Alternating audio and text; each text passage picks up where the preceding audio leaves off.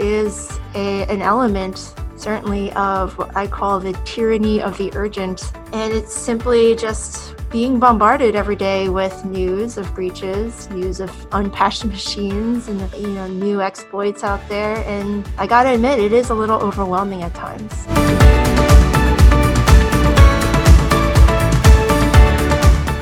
Welcome to the CMO Stories podcast, brought to you by Fortella.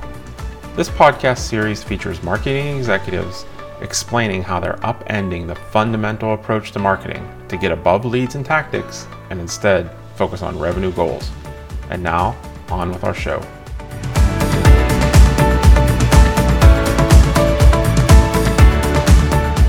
With over 2,300 vendors and an overall market size of 160 billion, the cybersecurity industry is full of paradoxes.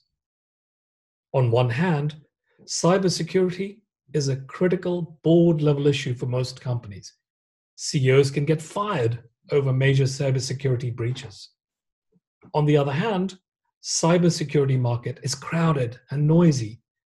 Security vendors find it difficult to differentiate their offerings when good enough competitors who are ready to peddle their products by throwing about buzzwords and FUD and offer deep discounts to win customers' business at any cost. But things are changing. The research firm Gartner found that boards and executive teams are now pushing back and asking for improved data and understanding of what they've achieved after years of such heavy investments in cybersecurity solutions. So how can cybersecurity CMOs and marketers succeed in a crowded market with inherently complex products and services? What do their buyers expect from them? To answer these questions, I turn to three industry experts and industry veterans. Nate Burke, he's a CMO of Exonius, a cybersecurity asset management company based in New York and Israel. By its own admission, Exonius is solving the least sexy problem in cybersecurity.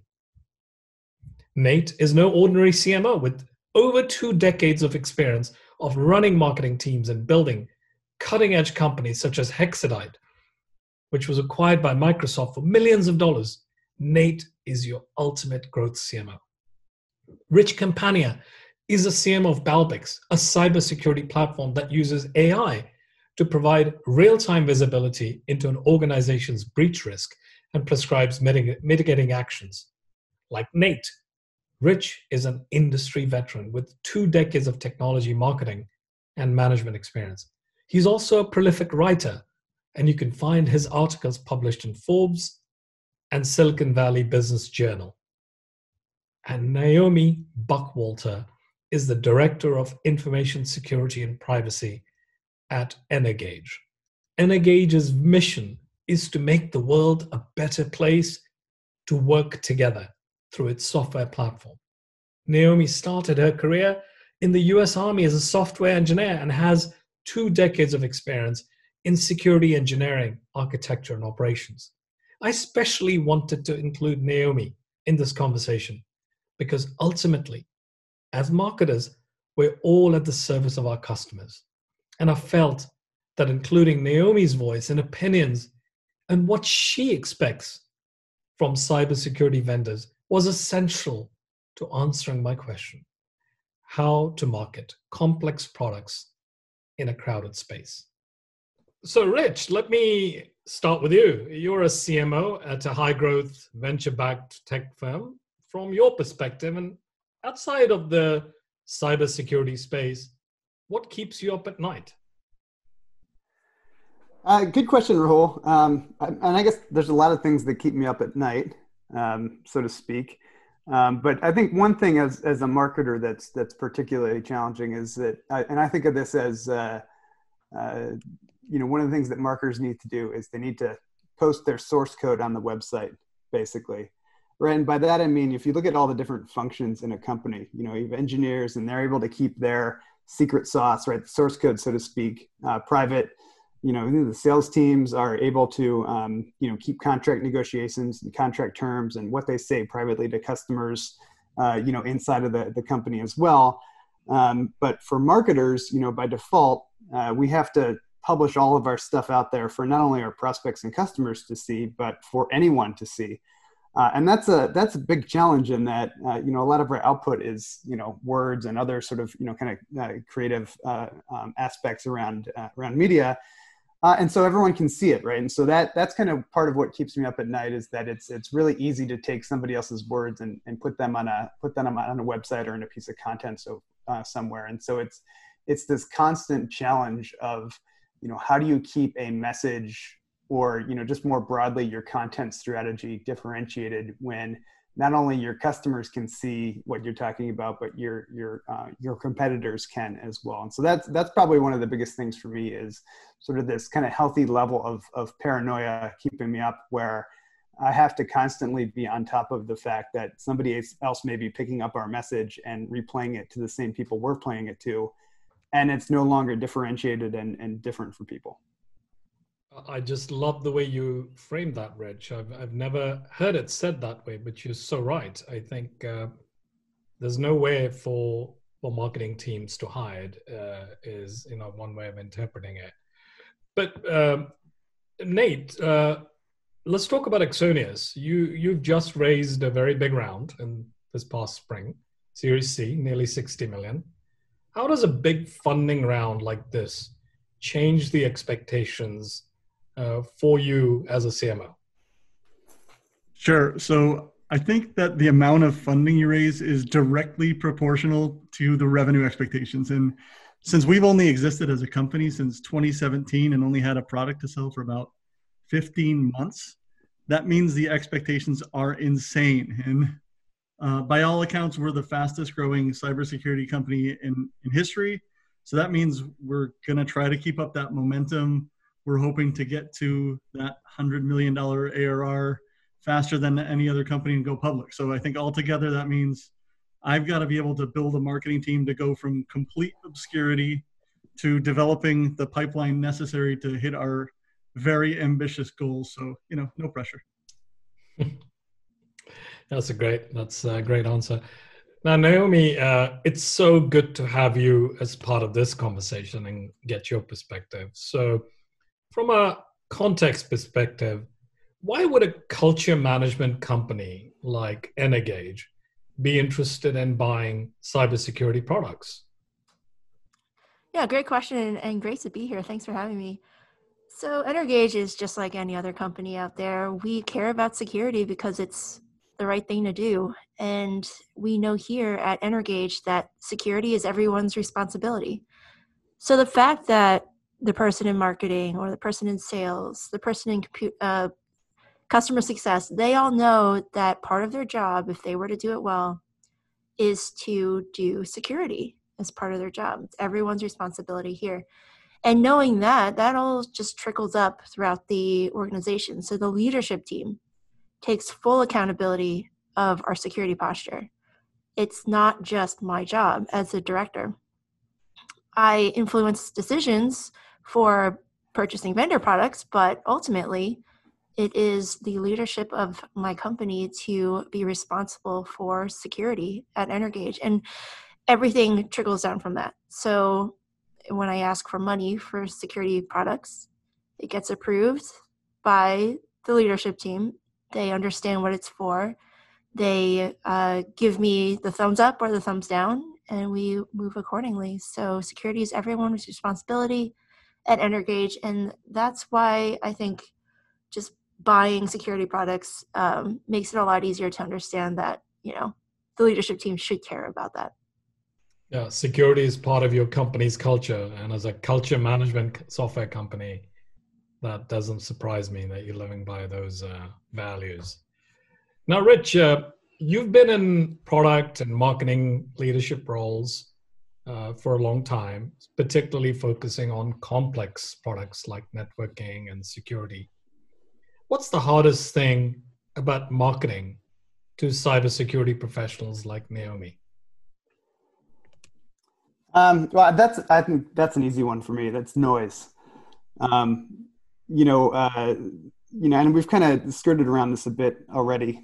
I said before, what's keeping me up at night is perhaps others, kind of coming out with a similar message. You and Nate just talked about his giant war chest of funding that he can now divert towards marketing programs. With that, if let's say Nate was my competitor, he's not, but if he was, he's going to be coming at the same people that I'm trying to reach with ads and webinars and in a, pre or post COVID world, things like events, all kinds of different things, just kind of competing for that mind share amongst prospects. And even if he's not a direct competitor, just the fact that, he and I represent two out of, hundreds, if not thousands of security companies out there, some small, some large, everyone's got a message, and people like Naomi are being inundated constantly with these messages. Right. And so that's, I think, the hardest thing. This is, a really, it's a crowded industry. The people that you're going after are targeted by probably dozens, if not more, of security companies looking for some share of their mind or some share of their wallet on a daily basis. And it's difficult, with like a LinkedIn post or, an email from a sales rep or, even a really enticing sounding webinar to be able to have your message stand out above and beyond the noise. And so I think that's the hardest thing, is that the target audience here is very much in demand in terms of their budget. And you need to be that much better to rise above the noise. That's a great point. And I want to come back to that noise point and actually go deeper there. But before I do that, Nate, just similar question to Rich's, but your marketing career has also spanned both security and non-security technologies. How does the C-suite, maybe the CEOs for a security company, differ from what they expect from a CMO at a security startup? It's a more complex area. So help us understand how the expectations from C-suite differ. It's really all about who you're marketing to and how you craft the story, and then mapping that to how you're going to bring the two together to result in pipeline and revenue. And I know that's super high level, but let me explain. I think regardless of who you're selling to, whether it's a complex sale or something less complex, whether it's security or anything else, I think you need to be able to understand, all right, here is the budget I need. I need to understand how I'm going to use those dollars to go to market. I need to know the team that I'm going to be able to put together to get it done. And so I love starting with the numbers and then going from the objective to the how. And I think a lot of CEOs will expect a CMO to do things like, I'm going to write stories and do social media posts and do all of these things that aren't measurable.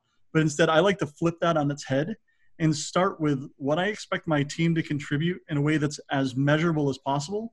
And then that way I can show value both through things like customers and pipeline, but also some of the softer measurements. So to me, it really is all the same from the very high level and setting the expectations at the top level. So when I talk to a CEO about what I'm going to do with my team, I really start by breaking down the numbers and looking at the things that just aren't controversial.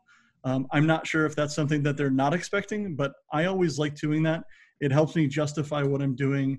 It helps me look at my performance and understand for every dollar spent what I'll get back.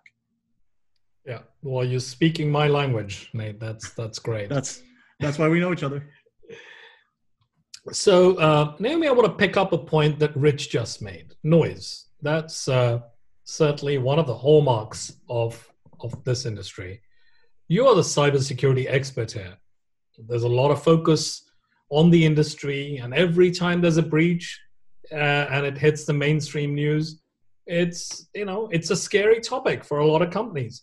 But with so much noise, especially in marketing and so many competing offerings, how do you keep up with what's really important? How do you cut through that noise that Rich mentioned? Oh, I love this question, Rahul. Thanks. Well, you're right about that. There is an element, certainly, of what I call the tyranny of the urgent. And it's simply just being bombarded every day with news of breaches, news of unpatched machines and new exploits out there. And I got to admit, it is a little overwhelming at times. And what keeps me headed towards the ultimate goal, which is, reducing risk for the business, is I have a plan, a very specific plan early on that everyone agrees to, the leadership team on down, of what security is trying to accomplish for the year. And of course, using metrics, all the things that help us point towards the right way, the compass, trying to go straight, and reducing risk for the business, making sure that's always there. And then, using those numbers to really inform us on how we would reduce risk in certain areas of the business. And of course, we're flexible throughout the year.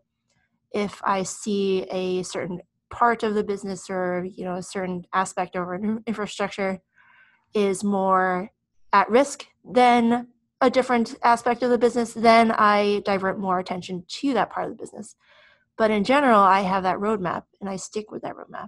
And that's always a helpful thing, to have the accountability of the leadership team and everyone understanding that security is everyone's responsibility. Having that support from the leadership, always helpful.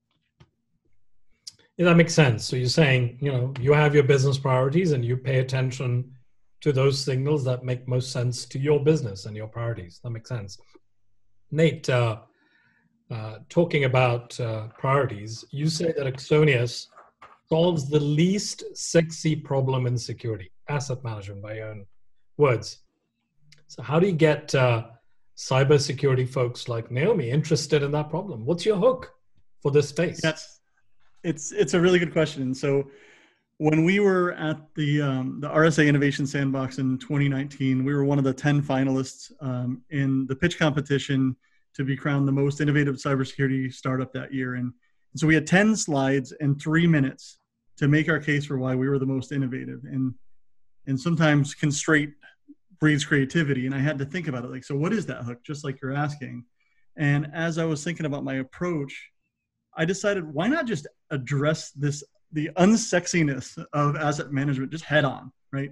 And we referred to asset management as the Toyota Camry of cybersecurity, where other technologies like deception and automation, they get all the press. Those are like the Ferraris and Lamborghinis.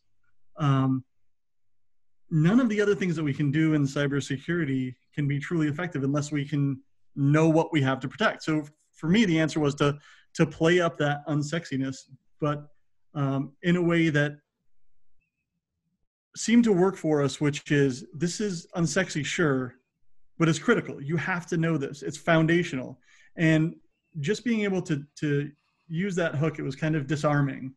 Standing up on stage, showing a picture of a Toyota Camry and getting a laugh. I think that works more than talking about how your enterprise grade, nation state level, whatever, buzzwords just don't work. And I think it showed that we were different, but it also showed that let's take care of something that's basic, and then everything else will work better. Right. But generally speaking, just the term cybersecurity gets the C-suite on edge. You think of breaches where you could lose lots of customers, damage to your brand reputation, lots of money and lost in legal fees and other things. So Naomi, here's a question for you. I know that you have a culture in a company where security is considered to be a priority from top down, but that's not always the case. So what's your recommendation to folks in helping CEOs and CFOs and CMOs in your companies to actually pay attention to security products? Yeah, great question. I actually take kind of a passive approach to this. I have relationships with everyone on my leadership team, and I feel that we're so open with each other that they can share things that are on their mind and things that keep them up at night. So I take that passive approach where they come to me when they have a security concern about something maybe that I haven't already been thinking of. So my CEO, my founder, my CFO are constantly sending me emails. Hey, have you seen this? They're like, what are we doing about this breach? Or are we covered for this or that or this? And I get this quite often. And I always reply, it's definitely on my radar. It's been on my radar. Remember, we're sticking with our plan. But yeah, I'll still look into it. And if it's something that will, increase our risk, decrease our risk profile, but increase our security posture, it's something I'll look into. And they always walk away with, she's on top of it. This is really good. So I take that passive approach. They already do care about it. I think it's a false narrative to say that CEOs and CMOs don't care about security because, again, security is everyone's responsibility. It's the right thing to do to care about security. So taking that mindset and knowing that they want the best for their company and they know that good security is part of that, sit back and just watch them come to you. And that's really where I come from. And I'm just like, all right, yeah, let's have that conversation. And I'm so glad that you're talking about this and you care about this because I care about this too. And I love not being the only one at my company caring about security. I have so many security champions. And it's so important to me in my role, and I argue this for anyone in my role as the head of security at a company, you need to be able to influence others to have other people care about security also. So just one aspect of my job that I really like, sitting back and watching all the care for security come in also. Now, Rich, not every company is like Naomi's company.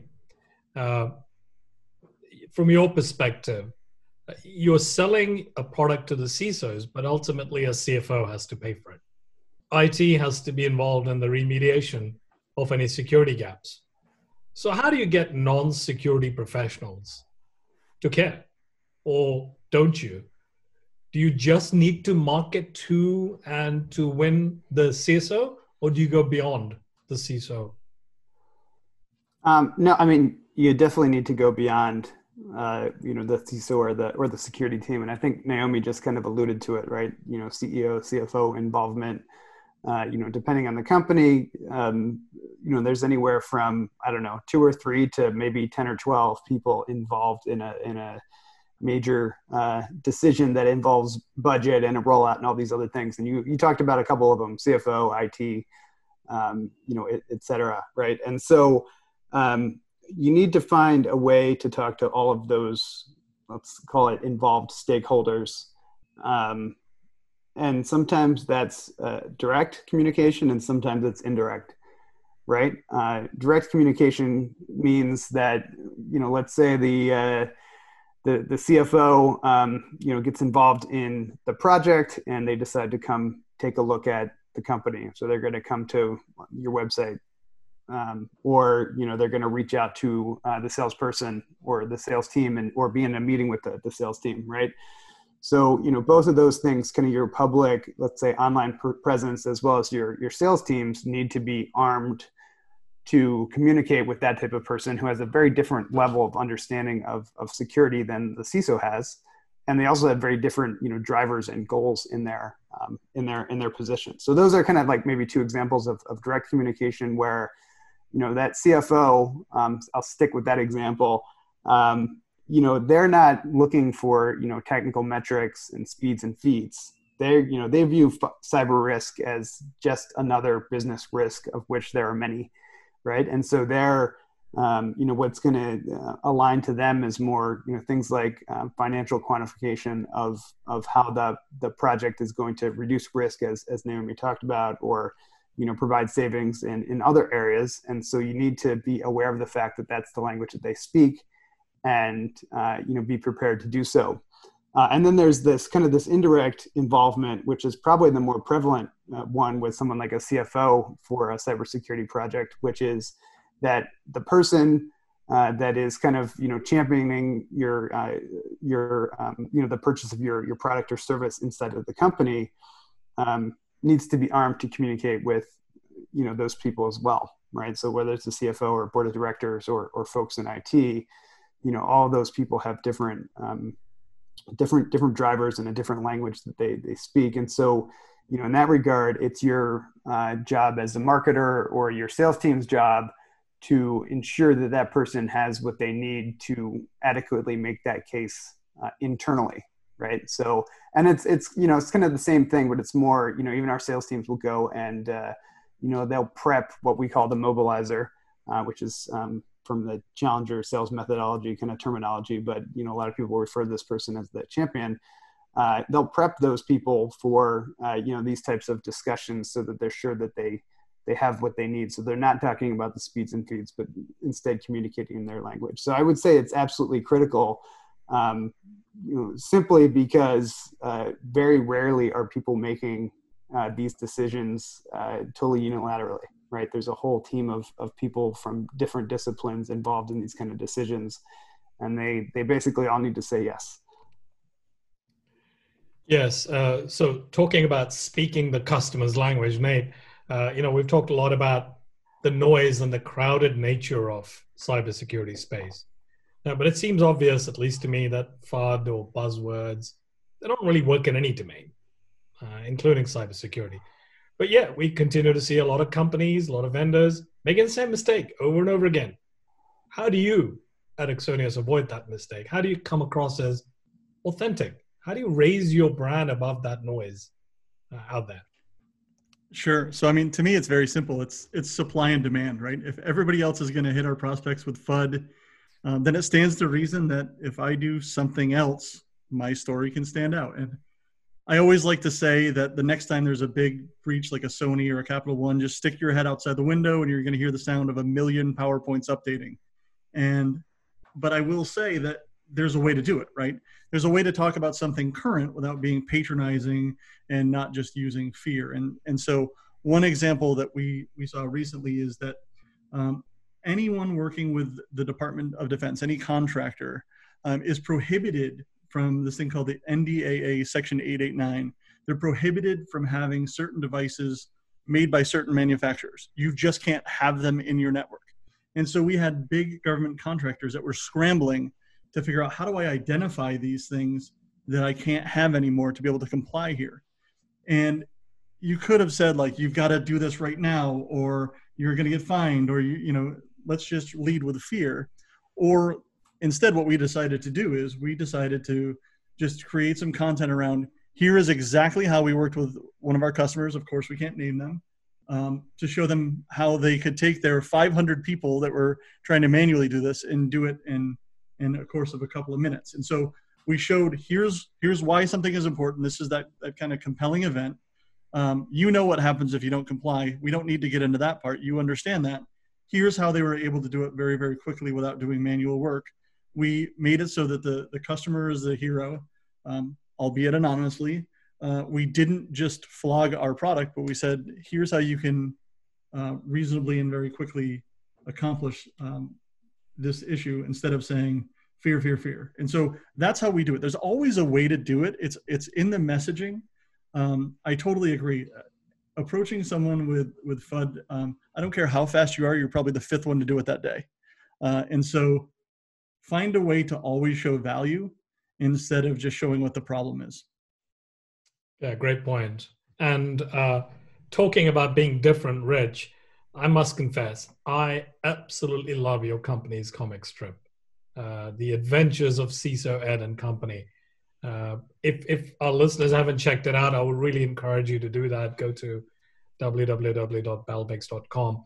But it's really interesting because it highlights the everyday frustrations, heroism, and insights of ordinary InfoSec teams, and brings some level of humor and levity to selling cybersecurity solutions. What made you launch that? What's the market reaction been since you launched it? Yeah, I think that across our marketing at Balbex, the comic strip is one piece, but there are a number of things that we do that are a bit more fun and lighthearted and related to cybersecurity, but not necessarily pushing a Balbex message in our differentiation. I think it kind of comes from recognition of the fact that, yes, we are selling to cybersecurity professionals and marketing to cybersecurity professionals, but they're also humans, right? And that sounds obvious, but humans like a laugh. We all like a laugh, here and there. I think this is, we talked about noise earlier. This is one of the ways that we've decided that we would get people's attention. Now, does a comic strip directly, influence someone like Naomi into, buying our product that much sooner. No, it doesn't. The idea is, kind of generate some audience and some discussion with some fun, lighthearted stuff that appeals to our buyers as people, as humans. Whereas at the same time, we're starting to educate them on what it is that Balbix does and how it can solve their problems. So if you look at our content, there's a lot of this lighthearted stuff, like the comic strip. We just put out a cookbook last week. There's been some cybersecurity activity books for kids. We do memes. A bunch of this stuff is just kind of fun type stuff, and it really helps to get an engaged audience of people that are going to look to our content when it comes out. And then, there's every bit as much of our content that's more around, how we can solve, big problems that a lot of InfoSec teams have, right? And so it's sort of, I wouldn't say it's some master plan to like get people in with a laugh and then, pull bait and switch and sell them on the product. But I mean, that's part of the idea is can we build an audience with some fun stuff so that when they recognize a need and they're ready to make a purchase, they think of us, basically. And it's been very well received. A few times a week, I'll have somebody reach out to me and say, hey, we love your content. This is great. Keep it up, that kind of thing. But obviously more importantly, is when, those people turn into prospects and then customers for the company, which happens quite often as well. So yes, I would say successful. And not only that, but it's fun for me and my team too. I'd much rather work on cranking out a comic strip than a data sheet, if I'm going to be perfectly honest. So, yeah, well, Rich, I can already visualize that comic strip wall that you're going to build 5 years from now of all the best of the CISO Ed's adventures. That's great. That's right.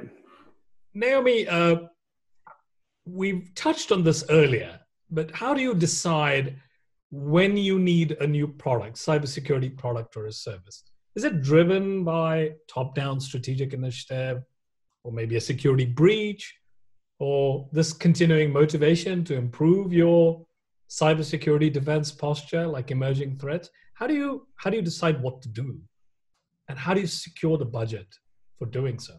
Oh yeah, the magic question. So your first question is, how do I actually decide when I need a new product or service? This is actually I was thinking about this.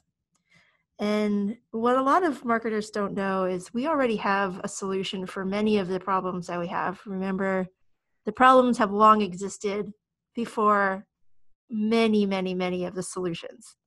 So what do? Instead of using technology, we just manually do it. It's not great, but I can guarantee you a lot of people in my shoes probably just don't have resources to spend babysitting another product. So we do it manually. It's kind of a pain in the butt, but we're used to it, and we can do it probably in our sleep. So the problems have existed long before the solutions. And when it becomes too frustrating and takes up way too much of my time, or there's too many assets to manage, Exonius, shout out, well, then we start looking for products to help ease our pain. So at that time, I either take a look at my budget and say, hey, I do have some room in my budget, or hey, budget season's coming up. Why don't I put this down on my budget proposal, which is October every year for Energage. And I try to get all my beta tests, all my trials done beforehand, get all my quotes beforehand, and I pick the best one. For me, there's different criteria for what is the best, but essentially it comes down to cost and return on investment, at least the perceived ROI. And I bring that up to my steering committee, and my leadership team either approves it or they don't approve it. I've been fairly successful in getting my budget proposal passed, but times are tough, especially in the pandemic. And it really just comes down to what the business decides is a priority. And we always use a conversation to come to an agreement on what those priorities should be. It's really not just me telling everyone what the priorities are. It really is a group conversation, a collaborative discussion between everyone involved. And proud to say I'm pretty good at it, I guess. Energage does take security very seriously, and it really shows. Now, Nate, looking at it from a vendor perspective, and I'd love to understand how you target your prospects. Do you market based on like compelling event, like a breach, cybersecurity breach?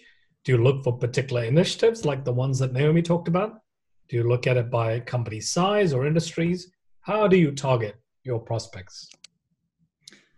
Sure. So we don't really market around things like breaches because we're not a detection or prevention technology, but instead we show people, the assets they have and whether those devices and users and cloud instances have the appropriate controls applied. So it's a little bit different. We are a cybersecurity company, but we're not like preventing breaches. We're showing you where the controls aren't applied where they should be. So what's nice about that is that we can look at something like a compliance requirement or something like a CVE, and then show someone how they can find those devices that could be affected and whether the right tools are in place. So the compelling event could be something like a new regulation, or it could be a vulnerability, or it could be around something like cloud migration or IoT, or even something like an M&A event. So we target based on a few things. So things like enterprise versus mid-market, and then we look at the use cases, and then the subsequent personas and what they're trying to solve. And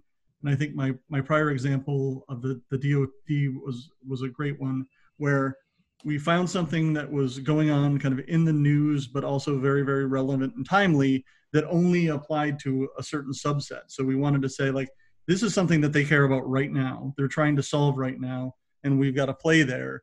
So we'll do that targeting and create a campaign there, but it doesn't apply to everyone.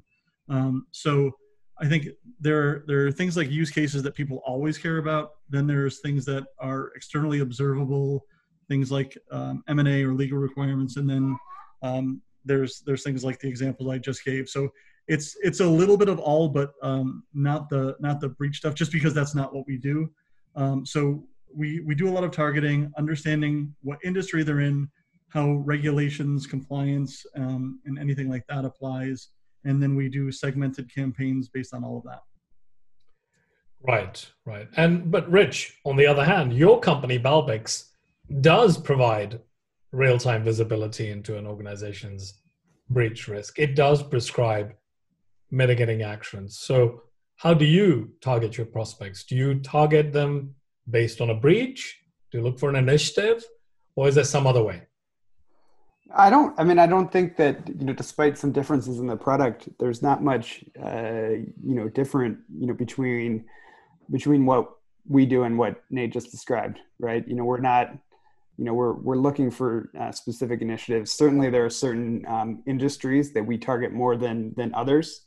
That's largely related to industry specific drivers, right? Things like regulatory environment or the types of data that they need to protect, the importance overall of cybersecurity in the industry. There's some size-based, we primarily target larger organizations as well. There's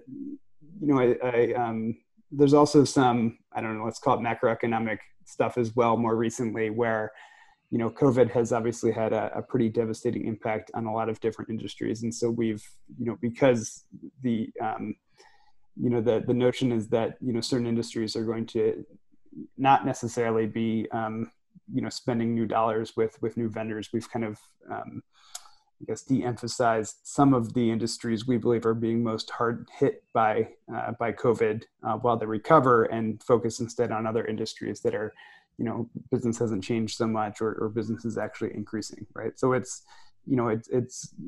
like Nate, we don't based on like specific breaches or anything along those lines. It's just more, kind of, I guess, classic targeting for where we think we're going to fit and where there's the highest likelihood of specific initiatives happening inside of a company that we might help solve problems for. That's a smart way. So I want to end this conversation with you, Naomi, and perhaps, with some words of wisdom, your advice. So what are some of the common mistakes that you see marketers making when they pitch their products to you? And what would you recommend to Rich, Nate, and folks like them in their roles on how to differentiate and stand out in this crowded, noisy market? All right, so I was also thinking about this, and this is going to sound bad, but I promise you it's not done maliciously. But sometimes security marketers forget that they're actually marketing to the most paranoid people in the world, which are security professionals. And we just know all the bad things out there. So when we get a cold call or a cold email, a cold private message, we're going to delete it. My junk mail is full of emails, cold emails, and I absolutely don't feel bad about it. I actually know somebody who has mail filtering rules based off of industry keywords and buzzwords and FUD words, and it automatically all just goes into trash. And I don't blame him because it's a really good idea, actually. So number one, you're actually just marketing to the wrong people. If you don't have a relationship with these folks, you're going to be blocked or just junked, put into the trash. And I know that sounds bad, but that's just kind of the people that we are. Just really paranoid. So the one thing that I do sometimes wonder if this could work for marketers, but if you built a relationship, a true relationship with your target audience, and I think Rich and Balbix does this really well. They put out content that really, really, really helps the industry. They're seen as thought leaders. They're seen as human with the comic strip, and they have those memes, and they're hilarious. And one of the reasons why I really admire Balbix is because of it. They don't just push their products. They don't just come up to you and say, hey, buy my product. They're actually stepping back and differentiating themselves by saying, we're human too. We have a sense of humor. Security takes itself way too seriously sometimes. Let's take a step back and just laugh. And that's what we need. Security professionals, yeah, we do. We take ourselves a little too seriously sometimes. And just to have that reminder that we are all human and that we can have a sense of humor, it really helps ground us. And it makes us realize that we can have these connections with marketers and with sales folks. We don't have to be scared of them. So I don't know, it's not really something you can do at scale, building relationships, but it's definitely possible.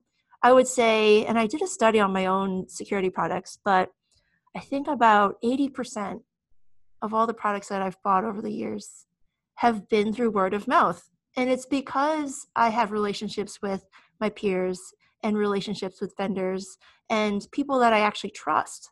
Those are the people I'm going to buy from. I probably have zero out of the last 50 products that I've bought over the various companies I've worked in have been from outbound SDRs. Like, there's just no way I'm going to be clicking on that email or opening that link. There's no way. Things that really work with me are, funny comic strips, funny memes, white papers, research papers, things that I go to look for answers for, blog posts, articles, experts, podcasts like this. All that's really helpful. And it really builds that relationship. If I don't have that relationship, there's probably not going to be any trust there. And I won't want to pursue that relationship. Great advice, Naomi. It applies to any industry, not just cybersecurity. Authenticity, advocacy, helpfulness, education. All of these are great thoughts. And it makes me think how many of us marketers are perhaps spending money on the wrong channels and campaigns and not focused on things that truly work. So you guys have been a great panel, fantastic conversation. Thank you so much, Naomi, Rich, and Nate. Thank you. If you like this episode of the CMO Stories podcast, please subscribe and give us a like or comment wherever you listen. And if you want to reinvent your approach to marketing and turn marketing into a revenue driver instead of a cost center, visit our website at fortella.ai. Thanks for listening.